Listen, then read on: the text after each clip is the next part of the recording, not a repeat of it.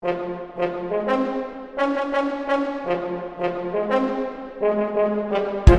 to the Improve the News podcast for Saturday, November 26th, 2022, where we separate the spin from the facts. I'm Adam Clark. And I'm Eric Steiner with a look at today's top stories.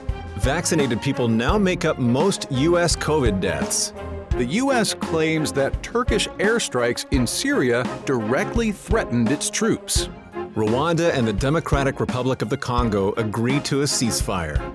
The EU struggles with a Russian oil price cap amidst deadly Kherson strikes. Georgia reinstates a 6-week abortion ban. A U.S. writer sues Trump for defamation and battery. Alaska's Murkowski and Peltola win re-election. Musk will reinstate suspended Twitter accounts. Malaysia's Anwar Ibrahim sworn in as prime minister after a year in jail. Pakistan's army chief admits military meddling in politics. Europe will fund a study on beaming solar energy from space. And our first story today is an analysis regarding vaccinated people that they now make up a majority of U.S. COVID deaths. And here are the facts as agreed upon by Washington Post, Associated Press, and Town Hall. The majority of Americans dying from COVID are either vaccinated or boosted against the virus, according to an analysis of official figures conducted on behalf of the Washington Post. The analysis, carried out by Cynthia Cox, vice president at the Kaiser Family Foundation, showed that 58% of Americans who died of COVID in August had received at least one dose of a vaccine. The figure was up from 23% in September 2021, which rose to 42% in February 2022, before reaching the latest figure, which has seen the vaccinated make up the majority of COVID deaths. Quote, "We can no longer say this is a pandemic of the unvaccinated," Cox said. However, she warned that the figures are to be expected, as a large majority of Americans received at least one dose of a vaccine. Therefore, she points out those with the greatest risk of dying from the disease, such as the elderly, are more likely to have been vaccinated, resulting in this seemingly unusual finding. Cox added that vaccines lose their efficacy over time, so continued boosters are needed for the ongoing prevention of illness and death. On Tuesday, Dr. Anthony Fauci, in what will likely be his last White House press briefing before he retires, urged Americans to get boosted as soon as possible. He said, quote, "This may be the final message I give you from this podium is that please, for your own safety, for that of your family, get your updated COVID-19 shot as soon as you are eligible." Adam, thank you for the facts of that story. And during this podcast, we always extract the spins from the facts. And for this story, we have 3 spins that have emerged. Our first spin is the establishment critical narrative coming from Town Hall. The White House continues to claim that the virus could be stopped in its tracks if everyone were vaccinated and boosted. They have also vilified the unvaccinated, claiming they were a threat to their families and society. However, the figures simply don't support their claims. And Washington Post has provided us with a pro-establishment narrative. These figures are to be expected, as a large majority of Americans have received at least one dose of a vaccine, and those with the greatest risk of dying from the disease, such as the elderly, are more likely to have been vaccinated. Vaccines are still, nevertheless, the most effective protection against COVID, and strongly medically advised. And from time to time, we have a nerd narrative, and this one says there's a 50% chance that there will be at least 1.11 million confirmed COVID deaths in the U.S. by the end of 2022. And that's according to the Metaculus prediction community. In our next story, Turkish airstrikes in Syria directly threatened U.S. troops. And here are the facts as agreed upon by CNN, Fox News, Al Jazeera, Washington Post, Politico, and Defense.gov. The U.S. Central Command, or CENTCOM, stated on Wednesday that a Turkish drone strike on a base in Syria on Tuesday put U.S. troops and personnel at risk. No U.S. service members were injured in the strike. No further information was provided, and Joint Chiefs Chair General Mark Kelly reportedly spoke with his Turkish counterpart, General Yasar Güler, about items of mutual strategic interest. Pentagon Press Secretary Brigadier General Patrick Ryder expressed concern over escalating actions in the area in a statement on Wednesday, calling for immediate de-escalation to, quote, maintain focus on the defeat ISIS mission. At the same time, Ryder acknowledged Turkey's legitimate security concerns. There are currently some 900 U.S. troops on the ground in Syria. U.S. forces were reportedly 300 yards away from the Kurdish-led Syrian Democratic Forces, or SDF, base in Hasaka, Syria, at the time of the airstrike. Wednesday's statements from the Pentagon and CENTCOM are the strongest condemnation so far from the U.S. of NATO ally Turkey's air operations. Ankara began escalated attacks against Kurdish forces in northern Syria after the November 13th deadly bombing in Istanbul. According to U.S. officials, Turkish forces have carried out at least 100 air, drone, and artillery strikes on northern Syria over the past 4 days. The SDF claims that 18 civilians and 3 soldiers have been killed. SDF's Commander General Mazloum Abdi has urged U.S. President Joe Biden to prevent Turkey's President Recep Tayyip Erdogan from following through on his threats to launch a ground offensive in retaliation for the bombing in Istanbul. The SDF denies involvement. Eric, thank you for the facts on that story. We've got a few narrative spins for this. The Daily Sabah has provided us with an establishment critical narrative. Turkey has been forced to conduct its own counterterrorism operations in northern Syria and northern Iraq because the U.S. has continuously disregarded its NATO allies' security concerns. In order to fight ISIS in the region, Washington has provided military training and support to the PKK and its Syrian affiliate YPG, despite designating it a terrorist organization. Turkey has no choice but to escalate action to protect itself. And the pro-establishment narrative is courtesy of Washington Post.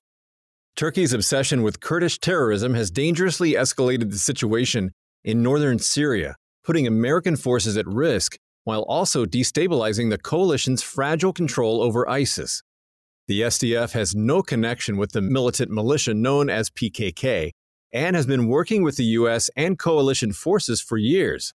This is not what the U.S. should expect from an ally and sets a dangerous precedent for other alliances. And the Metaculous prediction community has a nerd narrative for us on this story. There's a 94% chance that Turkey will be a NATO member continuously until January 1st, 2025. The Democratic Republic of Congo and Rwanda agree on a ceasefire.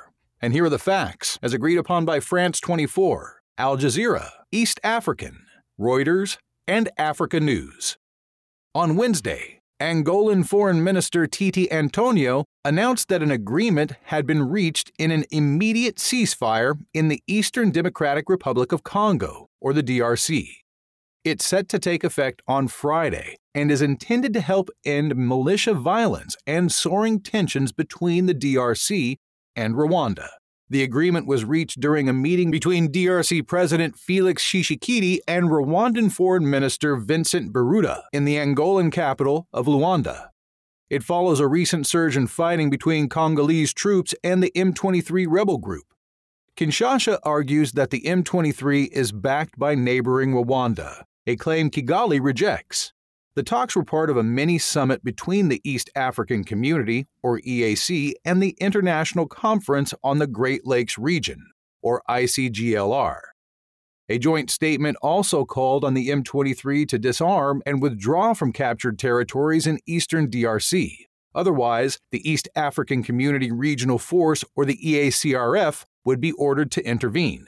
This follows a July meeting between Rwandan President Paul Kagame and Tshisekedi, with both also agreeing to an immediate ceasefire and withdrawal of M23 fighters from eastern Congo. Fighting continued regardless, and the M23 declared that only direct talks with Kinshasa would lead to peace. On Tuesday, however, Kinshasa said M23 fighters must withdraw from the DRC before talks can be held. The, quote, March 23 movement, a majority Congolese Tutsi militia, had seized large swaths of the DRC's North Kivu province and was most recently moving toward the region's capital, Goma, which it had briefly captured in 2012 before being driven out. Meanwhile, the first contingent of about 900 Kenyan troops reportedly arrived in the DRC last week as part of the joint EAC force to restore and monitor security. Kenya is playing a leading role as a mediator in the EAC-led peace process. On Monday, Kenyan President William Ruto met with his Congolese counterpart in Kinshasa to discuss ways to end the fighting. Adam, thank you for the facts of that story. There are two spins that have emerged, and the first one is an establishment-critical narrative being provided by New Times. While Kinshasa puts all the blame for the violence on the M23, it has deliberately undermined all serious peace efforts in eastern Congo. And while the government is now engaged in so-called peace talks, the Congolese army and its militias are busy planning a genocidal campaign against the eastern Tutsi population. Until Kinshasa ends its double game, there will be no peace. And the pro-establishment narrative is written by Foreign Policy. The road to peace in eastern Congo is long, but it's encouraging to see that Africa itself is taking the initiative and seems increasingly capable of resolving its conflicts on its own. That Paul Kagame obviously admitted to having influence over the M23 is a remarkable success of the EAC's peace efforts. Conditions for peace in eastern Congo are better than they have been for a long time.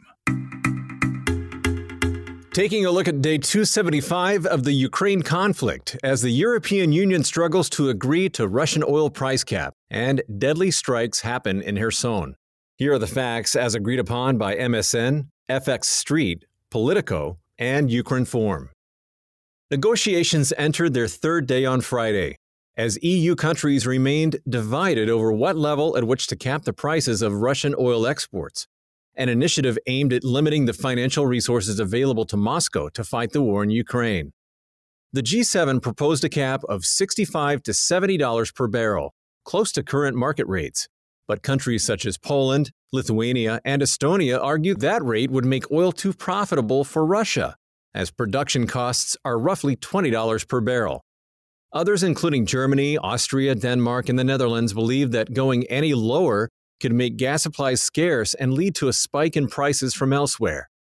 Reports suggest that the issue has created a political crisis for the European Commission, with considerable anger being expressed by diplomats of various nations. Quote, "Right now, nobody's happy," one EU diplomat told Politico. "We're not progressing, and we're back to where we were at the beginning." Meanwhile, a separate report in Politico quoted a number of EU officials who claim they are increasingly displeased with the U.S. and the Biden administration, and accused them of profiting from the Ukraine war while Europe struggles. Josep Borrell, the EU's chief diplomat, said, quote, "Americans, our friends, take decisions which have an economic impact on us." On the ground, Russia launched widespread attacks in recently recaptured territories on the west bank of the Dnipro River in Kherson on Thursday. Local officials said 10 civilians were killed and a further 54 were injured. Russian attacks were also recorded in Zaporizhia, Dnipropetrovsk, and Kharkiv, where one civilian was reported injured. Meanwhile, the death toll from Wednesday's strikes on the region of Kyiv has risen to 7, local authorities said. Eric, thank you for the update on the situation in Ukraine. We've got quite a few narrative spins on this story. The first one is a pro-establishment narrative, and it's provided by Associated Press. A cap on Russia's oil exports will further strain the resources available to Moscow for fighting its war in Ukraine, while alleviating price instability if Russian oil is taken off the market. It must be implemented. Thank you, Adam. An establishment-critical narrative is being provided by FX Street. With countries such as China, India, and others unlikely to go along with the EU's proposals, it's highly unlikely that they will be successfully implemented or work, even if support for the measures can be consolidated. A price cap is a ridiculous idea. And Moscow Times has provided us with a pro-Russia narrative. A cap on the price of Russian oil goes against the principles of international trade and would have grave consequences for the global energy market. And the Metaculous prediction community gives us a nerd narrative, saying there's a 50% chance that the price of oil will be at least $88.30 per barrel by December of 2022. Well, I know what I'm getting my kids for Christmas. Turning our attention to news in the state, Georgia reinstates its 6-week abortion ban. And here are the facts as agreed upon by Forbes, Washington Post, and NPR Online News. On Wednesday, the Georgia Supreme Court reinstated the state's 6-week abortion ban, reversing last week's ruling from a lower court that declared the restriction unconstitutional. On November 15th, a Fulton County Superior Judge ruled that the ban was unlawful as it was enacted in 2019, when the prevailing law of Roe v. Wade protected abortion access nationwide. The judge's ruling was in response to a lawsuit from advocacy group Sister Song Women of Color Reproductive Justice Collective that claimed that the Heartbeat Bill violates women's privacy rights under Georgia's Constitution. The state immediately appealed the judge's ruling and requested that it be placed on hold for the duration of the appeal. This case is the latest in a string of lawsuits challenging states' abortion bans since the overturning of Roe in June, including in Indiana, North Dakota, Arizona, West Virginia, Ohio, and Texas, among others. Adam, thank you for the facts of that story. Two spins emerging, and we go with the Democratic narrative first, coming from Daily Kos. Although the decision to overturn Roe gave the power over abortion to the states, many of these trigger bans and abortion restrictions violate state constitutions and infringe on women's rights to bodily autonomy. It's absolutely necessary for judges to step in and block these bans. And of course, you can't have a Democratic narrative without a Republican narrative, and the folks over at Breitbart have provided us with one. These trigger laws and restrictions were all legally voted on and implemented by their states' respective legislatures under the caveat that they would take effect if Roe were overturned. It's now the duty of state officials to enforce them. Opponents are free to challenge them, but they're in for a tough fight that they will inevitably lose.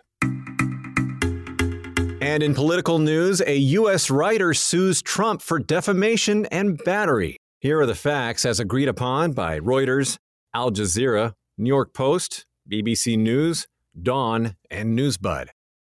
Donald Trump is facing a second lawsuit from U.S. writer E. Jean Carroll, who is filing charges of battery and defamation against the former president. She alleges he sexually assaulted her 27 years ago, which he denies.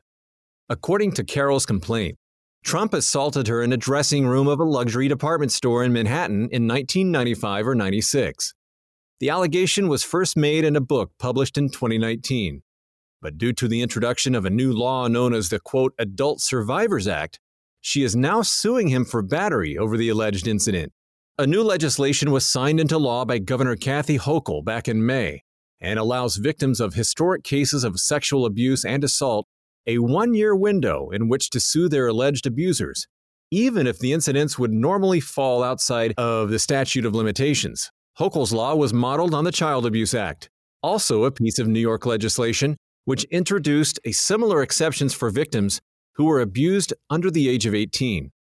Carroll, 78, has further claimed that the assault left her with lasting psychological harm and damaged her ability to maintain subsequent romantic relationships. Trump denies the claims when they were first published, saying that the incident could not have taken place as Carroll was, quote, not my type. His comments led the plaintiff to file a defamation suit against him, but it has since been tied up in appeals courts. Thank you, Eric. Washington Post has provided us with a Democratic narrative spin. Carroll's case is reflective of the success of Hochul's Adult Survivors Act as providing an opportunity to victims of decades-old sexual abuse to take the legal action against their abusers. The New York courts are expecting an avalanche of lawsuits brought under the act, which will be aimed at holding attackers, even if they be ex-presidents, accountable for exploitation. Adam, thank you for that. We have a Republican narrative coming from New York Post.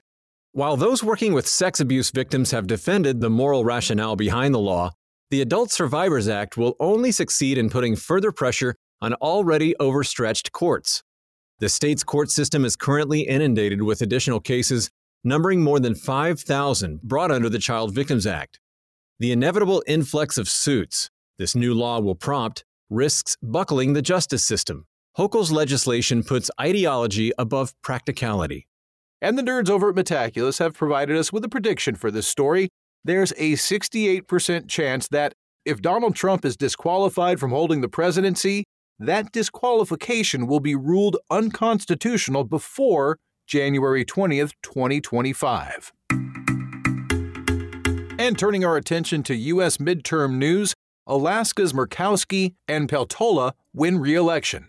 And here are the facts as agreed upon by Reuters, Politico, and Wall Street Journal. Republican Senator Lisa Murkowski and Democratic Representative Mary Peltola of Alaska both won re-election against their Trump-backed opponents on Wednesday, marking the latest in a series of defeats for the former president. Although neither candidate received an outright majority, they came out on top in the state's recently introduced ranked choice system, which allows voters to rank candidates in order of preference. Lower-ranked candidates are eliminated through a succession of counting rounds. Murkowski has represented Alaska in the Senate since 2002. A centrist, she was the first Republican senator to call for Trump's resignation following the Capitol riots, and later voted to impeach him. She defeated Republican opponent Kelly Tshibaka. Peltola, meanwhile, beat Sarah Palin, former governor of Alaska and 2008 Republican vice presidential nominee, to win a full 2-year term in the U.S. House. Peltola is the first Alaska native to serve in Congress and the first Alaska Democrat to win a full House term since 1970. Alaska is one of the last states to produce its results for the November 8th midterms. Democrats have so far won 50 seats in the Senate to Republicans' 49. The final seat will be determined in Georgia's December 6th runoff. In the House, Republicans have secured 220 seats to Democrats' 213, with just 2 races remaining to be called. Those were the facts, and we have 2 spins, beginning with a Democratic narrative coming from CNN. These victories, along with those against other Trump-backed candidates, showed that a majority of American voters on both sides of the aisle are ready to move on from the former president and his toxic, conspiracy theory-ridden rhetoric. This is a win for democracy, freedom, and equality. And the expected Republican narrative is written by Wall Street Journal. These results reveal very little other than that ranked choice voting is a scam that leads to mass confusion and increased voter bitterness. Alaska is a majority Republican state, which Trump won by 10 points in 2020. How did it end up with a Democratic representative? In our next story, Elon Musk making the news as he reinstates suspended Twitter accounts. And here are the facts as agreed upon by Guardian, CBS, Reuters, Al Jazeera, and CNN. On Thursday, Elon Musk announced a, quote, general amnesty for suspended Twitter accounts, which will see blocked users reinstated as early as next week. This comes as Musk polled his followers on Wednesday, asking whether accounts that haven't broken the law or engaged in egregious spam should be reinstated. Around 72% of respondents voted yes. It also came a week after Musk reinstated some previously suspended accounts, including those of former U.S. President Donald Trump, the satirical website Babylon Bee, and comedian Kathy Griffin. The new Twitter owner tweeted in October that he would form a content moderation council, quote, with widely diverse viewpoints, and that no big content decisions or account reinstatements would happen without the input of the council. Musk has previously said he disagreed with Twitter's policy of permanent bans and tweeted last week that its new policy would be to demonetize rather than ban users who post negative or hate tweets. Thank you, Eric. Our left narrative spin on this story is provided by Vox. Musk's brief few weeks as Twitter's CEO have been overwhelmingly marked by chaos. While he claims that this, quote, general amnesty will improve freedom of speech on the platform, it will really just give a wider platform to dangerous conspiracy theorists and allow for hate speech to run unchecked. And GIS Reports Online gives us a right narrative for this story. While Musk may be making questionable choices for his business, he's undeniably protecting free speech. A strong democracy can withstand untrue opinions and outlandish comments without falling apart. And tech companies don't need to police the speech of their users. Does this mean you've been reinstated as well, Adam? Yeah, mine's still in question. And me and Lindell, the My Pillow guy. Yeah, right. We're kind of, we had a little thing going together on the side, and I tried to get back in, but I don't know. We'll see. Our next story comes from news out of Malaysia, where Anwar Ibrahim has been sworn in as its new prime minister. And here are the facts as agreed upon by Straits Times, Star, CNN, Washington Post, and Edge Markets. Datuk Seri Anwar Ibrahim, chairman of the coalition Pakatan Harapan, or the PH, was sworn in as Malaysia's 10th Prime Minister on Thursday, after being appointed by Sultan Abdullah Ahmad Shah to form a unity government amid a hung parliament. His nomination came hours after Malaysia's king held a special meeting with his fellow Malay rulers to discuss the formation of the new government, after the three primary coalitions had failed to establish a majority in a recent election. This marks the ending of Anwar's decades-long wait for Malaysia's premiership after being deputy prime minister in the 1990s and the official prime minister in waiting in 2018. In between, he was imprisoned on corruption and sodomy charges that he claimed were politically motivated. The long-ruling conservative Barisan Nasional coalition, which won 30 seats in last week's election, favored Anwar, saying it wouldn't support a government led by former Prime Minister Muhyiddin Yassin's right-wing Perikatan Nasional, or PN, bloc. Markets reacted positively to this outcome, with Malaysia's ringgit soaring as much as 1.5%, its best day in 2 weeks, and equities rising 3%, their best session since November 2020. Meanwhile, PN's Muhyiddin refused to accept Anwar's appointment, claiming that he himself had been backed by 115 MPs before the deadline, with 112 votes needed to win a majority. He also urged Anwar to prove he has the majority support of MPs. Adam, thank you for the facts. And two spins emerging, beginning with narrative A coming from Malaysia Now.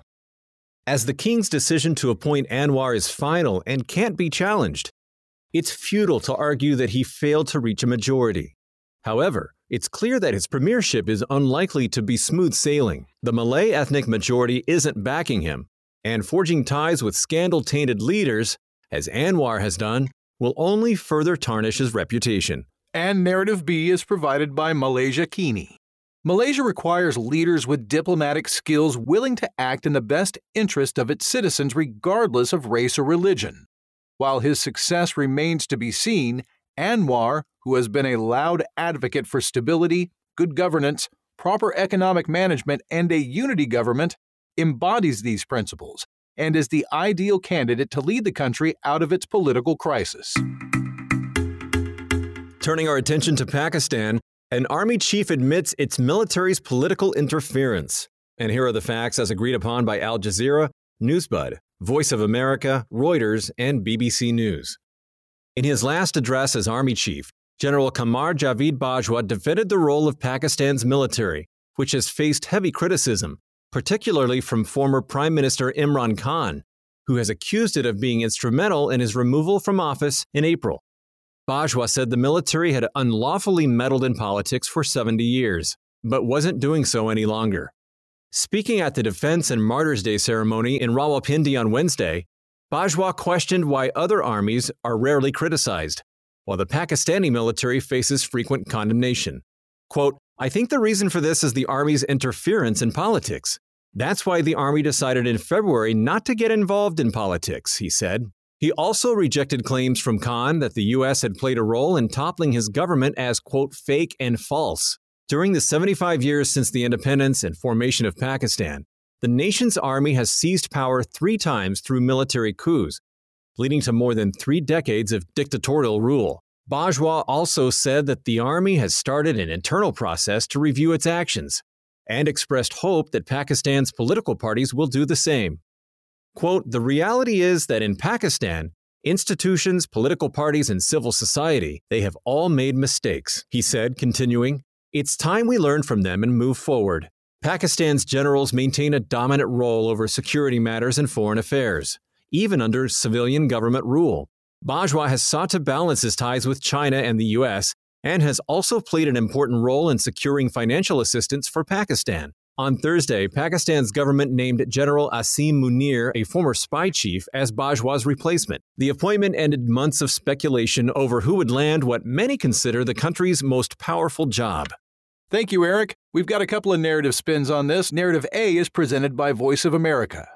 It's best to take Bajwa's claim that the army intends to cease this unconstitutional interference in politics with a large grain of salt. The military institution is so deeply entrenched in the fabric of Pakistan's politics that it would be near impossible to engineer such a sharp exit. Bajwa's successor will play a key role in reducing tensions between the government and opposition leader Imran Khan due to the decades of meddling by senior military figures in the country's political governance. And Narrative B is coming from Dawn. While it's true that Pakistan's army has a history of illegitimately interfering in politics, it's clear that Bajwa is using the end of his tenure as an opportunity to openly discuss the truth for the sake of the country's stability. This is a rare and candid admission by a senior leader who is concerned about the potential for ongoing turmoil and believes that his influence, including through negotiating better relationships between political parties, was motivated by a desire to maintain the functioning of democracy and political health of the nation. And the nerds of Metaculus have something to say about this. There's a 43% risk that Pakistan will default on its debt in 2022, and that's according to the Metaculus prediction community. Our last story says that Europe is going to fund a study on beaming solar energy from space. And here are the facts as agreed upon by BBC News, Newsbud, Space.com, Greek Reporter, and Nature.com. The European Space Agency, or ESA, this week agreed to fund a study testing whether huge space-based solar farms could be cost-effective. The Solaris project proposes converting sunlight collected in space to microwave energy before transmitting it to the Earth's surface. Researchers will thus run trials over 3 years to see if electricity can feasibly be beamed wirelessly into millions of people's homes from orbit. Energy from sunlight can be far more efficiently collected in space, as solar panels are not obscured by clouds, and, unlike on Earth, there is no night. ESA's Director General Josef Aschbacher has said that such collection could be an enormous help to tackle future energy shortages. But it is only one of several options being discussed. Separate proposals have been made by the UK. The nation is likely intent on utilizing some £6 million, or $7.27 million, in funding that has been made available to develop space-based solar power, or SBSP, to help Britain reach its net zero targets. Recent trials have shown that the fundamentals of SBSP can be used successfully. A demonstration at Airbus's X-Works Innovation Factory in Germany transmitted electricity in the form of microwaves from a photovoltaic panel across 36 meters, or 118 feet. Estimates from the ESA and other external sources have recently reported that a working solar satellite capable of producing as much electricity as a 2-gigawatt power station could be in use by 2040. Though the achievement would require significant funding and greater political support. Funding for the Solaris project was agreed at a November 22nd to 23rd conference in Paris, which saw member states commit a total budget of €16.9 billion, or $17.58 billion, for various projects over 5 years. €2.7 billion, or $2.81 billion, will be allocated for human and robotic space exploration, including Europe's first Mars rover mission, and €3.2 billion, or $3.33 billion, will be dedicated to the agency's scientific program. Adam, thank you for the facts of that story. Let's look at the spins. Narrative A is the first one, and it's coming from Independent. This is not only a technological triumph, considering the climate and energy crisis currently faced by the world. SBSP could also be a key part of the solution to the greatest global problem of this generation. The Solaris proposal could well make Europe a leader in the pursuit of scalable clean energy solutions. And Narrative B is provided by ASPI Strategist. This is not only about technology or renewable energy. Growing interest in SBSP is down to international competition when it comes to climate-related goals. China has become increasingly interested in SBSP. An international pursuit of the technology reflects an increasing militarization of space and, more broadly, military dominance. And we have our final nerd narrative of today's podcast. It says that there is a 35% chance that China will become the first country to administer more territory off Earth than on it, according to the Metaculus prediction community.